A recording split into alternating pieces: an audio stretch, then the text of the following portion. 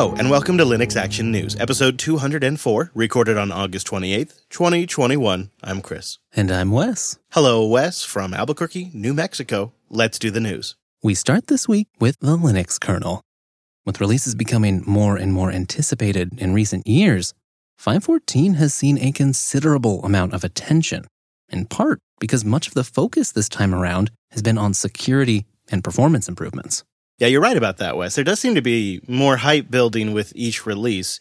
And the kernel team has been pretty good about releasing every 9 to 10 weeks. But I feel like 5.14 is getting a little extra attention for a good reason, because this release cycle features that new core scheduling functionality that's been in the works for the past few years by multiple vendors with the aim of securing symmetric multi-threaded systems and help mitigate processor-level vulnerabilities like Spectre and Meltdown.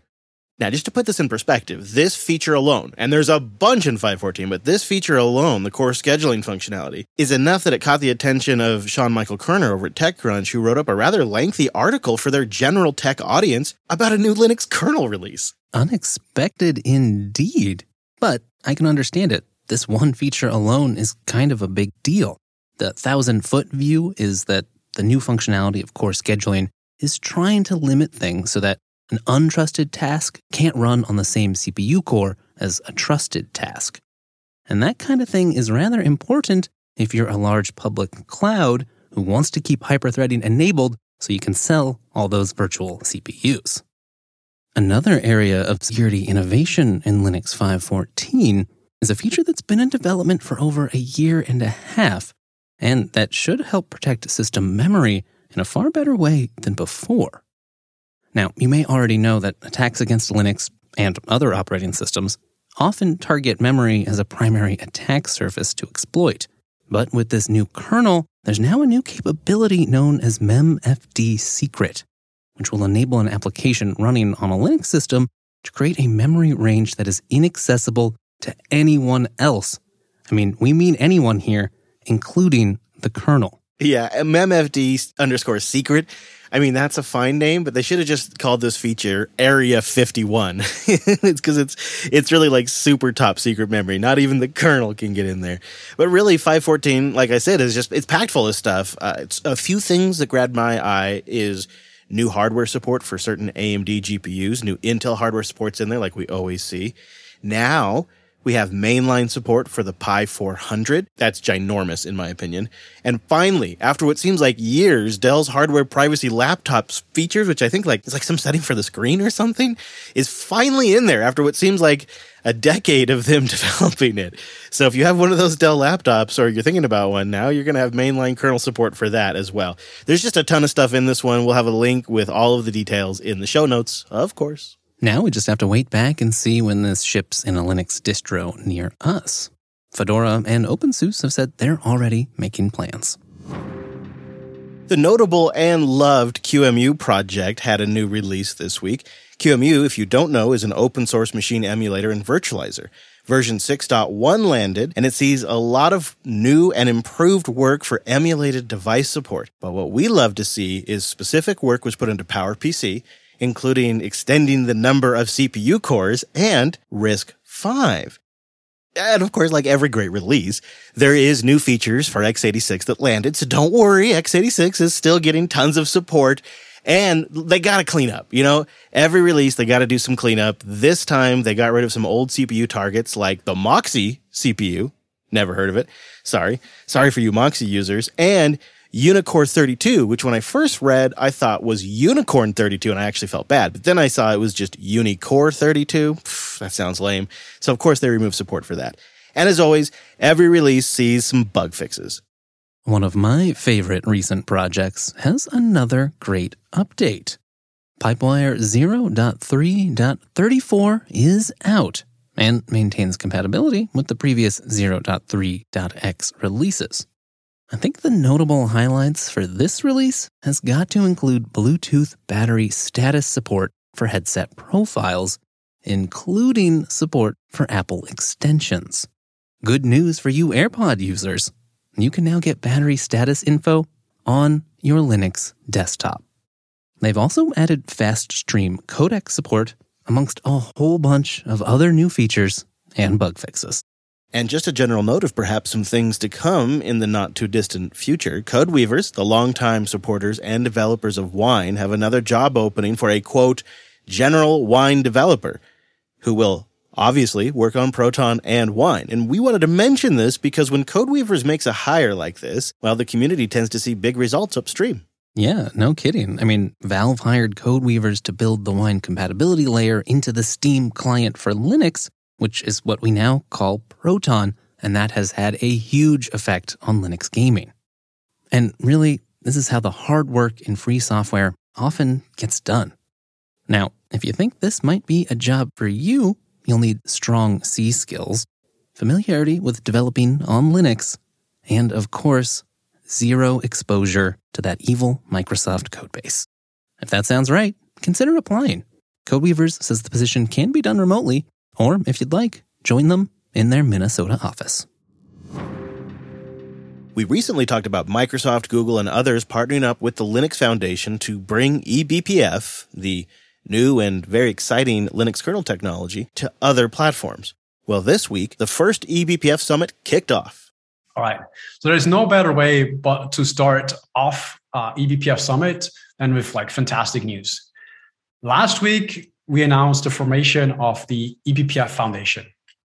Facebook, Google, Isovalent, Microsoft, and Netflix, we've all come together as founding members to create the eBPF Foundation. It is part of the Linux Foundation and will enable even better collaboration between the various eBPF projects and also ensure eBPF itself can grow and expand to additional platforms. An example of this is the expansion to the Windows kernel, which we'll hear more about in one of the talks later on. Commercial interest in eBPF, often just called BPF, seems extremely high. Corporations and open source projects from across the entire spectrum of the industry attended this summit. From the Rust community to giant corporations like Apple, they're all in. Before we do that, however, I'd like to discuss why the Linux kernel team at Apple loves BPF. There are inherent risks with running kernel modules that run third-party code in the Linux kernel. Kernel modules have full access to all kernel data structures and kernel functions. BPF programs, on the other hand, are limited to the BPF virtual machine, BPF helper functions, and are verified by the in-kernel BPF verifier. This makes them easier to audit and greatly reduces the impact of bugs and vulnerabilities. We also love that BPF programs reduce our usage of heavy, out-of-tree kernel bypass frameworks, large modules, and modules that are running third-party code that we have to audit. And we also love that we can reduce these modules into small BPF programs that are dedicated to a certain type of processing, such as XP programs for packet processing, probes and trace points for event tracing, and socket filters for filtering network traffic. Watching a lot of the introductions of these talks, the excitement around the technology is palpable. I mean, you can just, it's almost, if we had smell-o-vision, you could smell the excitement coming off of them. The presenters are just totally stoked about what they can do with BPF and the troubles it's going to save them. However, I can't help but watch this and feel like what we are seeing here is institutionalized harvesting of innovation in Linux and open source, because other projects have done BPF before too, but it seems like industrialized harvesting of innovation that is then funneled through the Linux Foundation and their paying partners into commercial products. And I worry that this is being done now at a scale that is beyond anything the original vision of free software ever considered. Yeah, I'm kind of two minds on this. On one side, it seems like this is the natural course of if eBPF shows itself to be a very useful technology in a whole range of domains, it makes sense that if it's open source and people can use it or learn from it or take it as an example, of course they're going to do that. But what kind of rubs me the wrong way is we don't get to do this in the Linux community from, say, the Windows kernel. They've got some neat ideas there too, but we don't get to take from their basket. You might have just nailed it, what was bothering me about this, because I recognize and I totally appreciate, it's free software, and if they comply with the license, they can do what they want with it. That's the name of the game, that's the deal, et cetera, et cetera. But you're right, there's an unbalanced unfairness to it. And there's also sort of this legitimacy that the Linux Foundation gives to the process by being such a generous donor to the Linux Foundation. They get these perks that we don't really talk about very often, but it seems like honestly, if just eBPF came over to the Windows kernel and that was it, and Microsoft does give a talk on that that we'll have linked in the show notes. If that was it, that would be worth the thousands of dollars of membership they've paid. Just that one set of features alone added to their operating system make any penny, any dime they've ever spent with the Linux Foundation totally valuable and worth it. And I just see this as kind of like a industrialized farming of free software innovations. And I worry that if we're constantly robbing Peter to pay Paul, eventually the open source ecosystem that's generating all these innovations will suffer. And it just doesn't seem sustainable. And I know it's not as bad as a picture as I'm painting, but there's something about watching this happen with eBPF, where we've watched this project from birth to now this stage that is rubbing me the wrong way. And I think you got pretty close to nailing what it is. First containers, now eBPF. Something tells me this won't be the last innovative Linux kernel feature that jumps ship. Linode.com/LAN. Go there to get $100 in 60-day credit on a new account, and you go there to support the show. This show is made possible by you taking advantage of our sponsors' offer. And Linode is one that we enthusiastically endorse because we use it. We've been using Linode for 2.5 years, and really just about everything we've built has just gone right on Linode. And that's because they got the mix right. Good performance, 11 data centers around the world, a straightforward dashboard, a powerful DNS manager, and, of course, like some really fast systems to choose from. They have dedicated CPU systems with the AMD EPYC processors, crazy fast native SSDs, 40 gigabit connections coming into them hypervisors. I mean, it's fast. And then we also use their S3 object storage a whole bunch for all kinds of different applications. But I had a chance to work side by side with some from the Linode team, and I realized, not that I was totally eye-spying their screens or anything, but I totally noticed that they were using Nextcloud on Linode, and I asked them about it, and they said, yes, they are also using their S3 compatible object storage. That is such a killer combo. And I can say that it works. Nextcloud on Linode using their object storage as the backend storage mechanism for Nextcloud. It's fire, man. We've been using it for just over a year now, and it's rocking, and we use it every day. In production, we're transferring files around, and man, have we been using the crap out of it on this road trip. So they've just got so many great features and so many great arrangements of software and hardware. You can do one-click deployments in their marketplace and get an entire setup going in just a few minutes. And if you just need something like a $5 a month rig because maybe you just want to do like an SSH jump host and a SyncThing box, I use a $5 machine for that. It's great. And honestly, their pricing is just fantastic. 30 to 50% cheaper than other major cloud providers.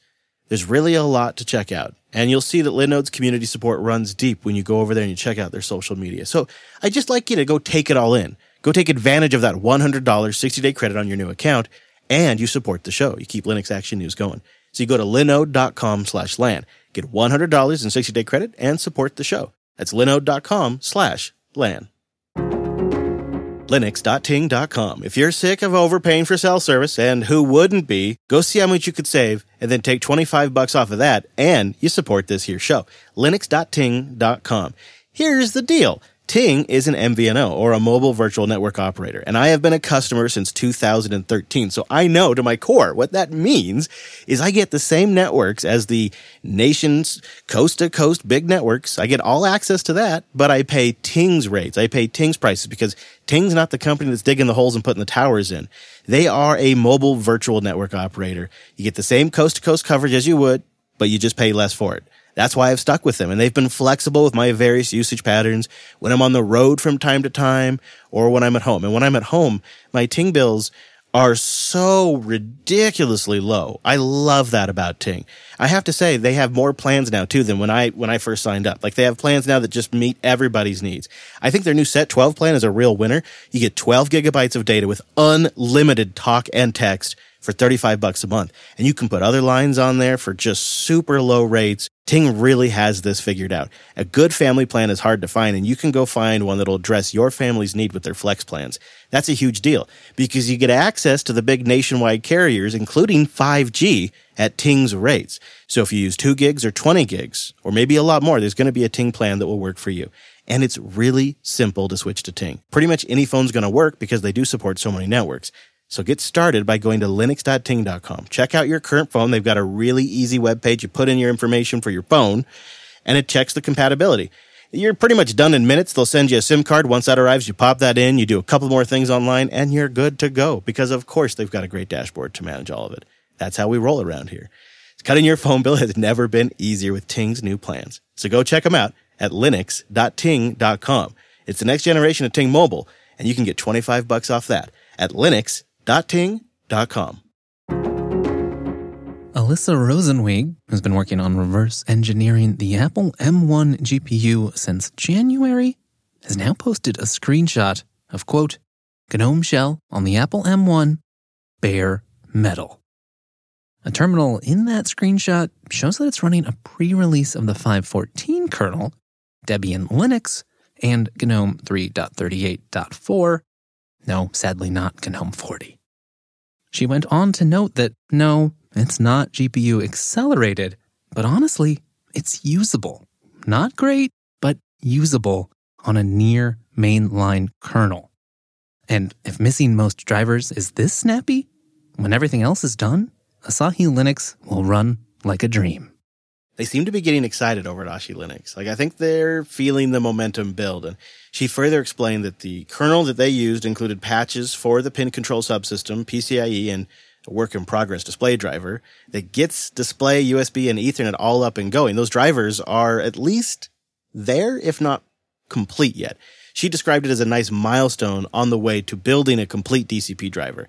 Now, this DCP is a coprocessor for the GPU in Apple Silicon Macs, and obviously getting full GPU acceleration on these M1 Macs is critical to a nice, polished, usable Linux desktop. And the team seems to be making good progress, really, with the trickiest bit for future Linux M1 users possibly being matching compatible firmware. Earlier this month, the project lead, Hector Martin, said that Linux would only support specific firmware versions since the DCP interface is not stable and changes with every macOS version. If you were on the internet this week, it was hard to miss the celebration of Linux's 30th birthday. Fitting, really, since the internet is powered by Linux. Although commonly accepted that Linux's birthday is August 25th, there is some dispute.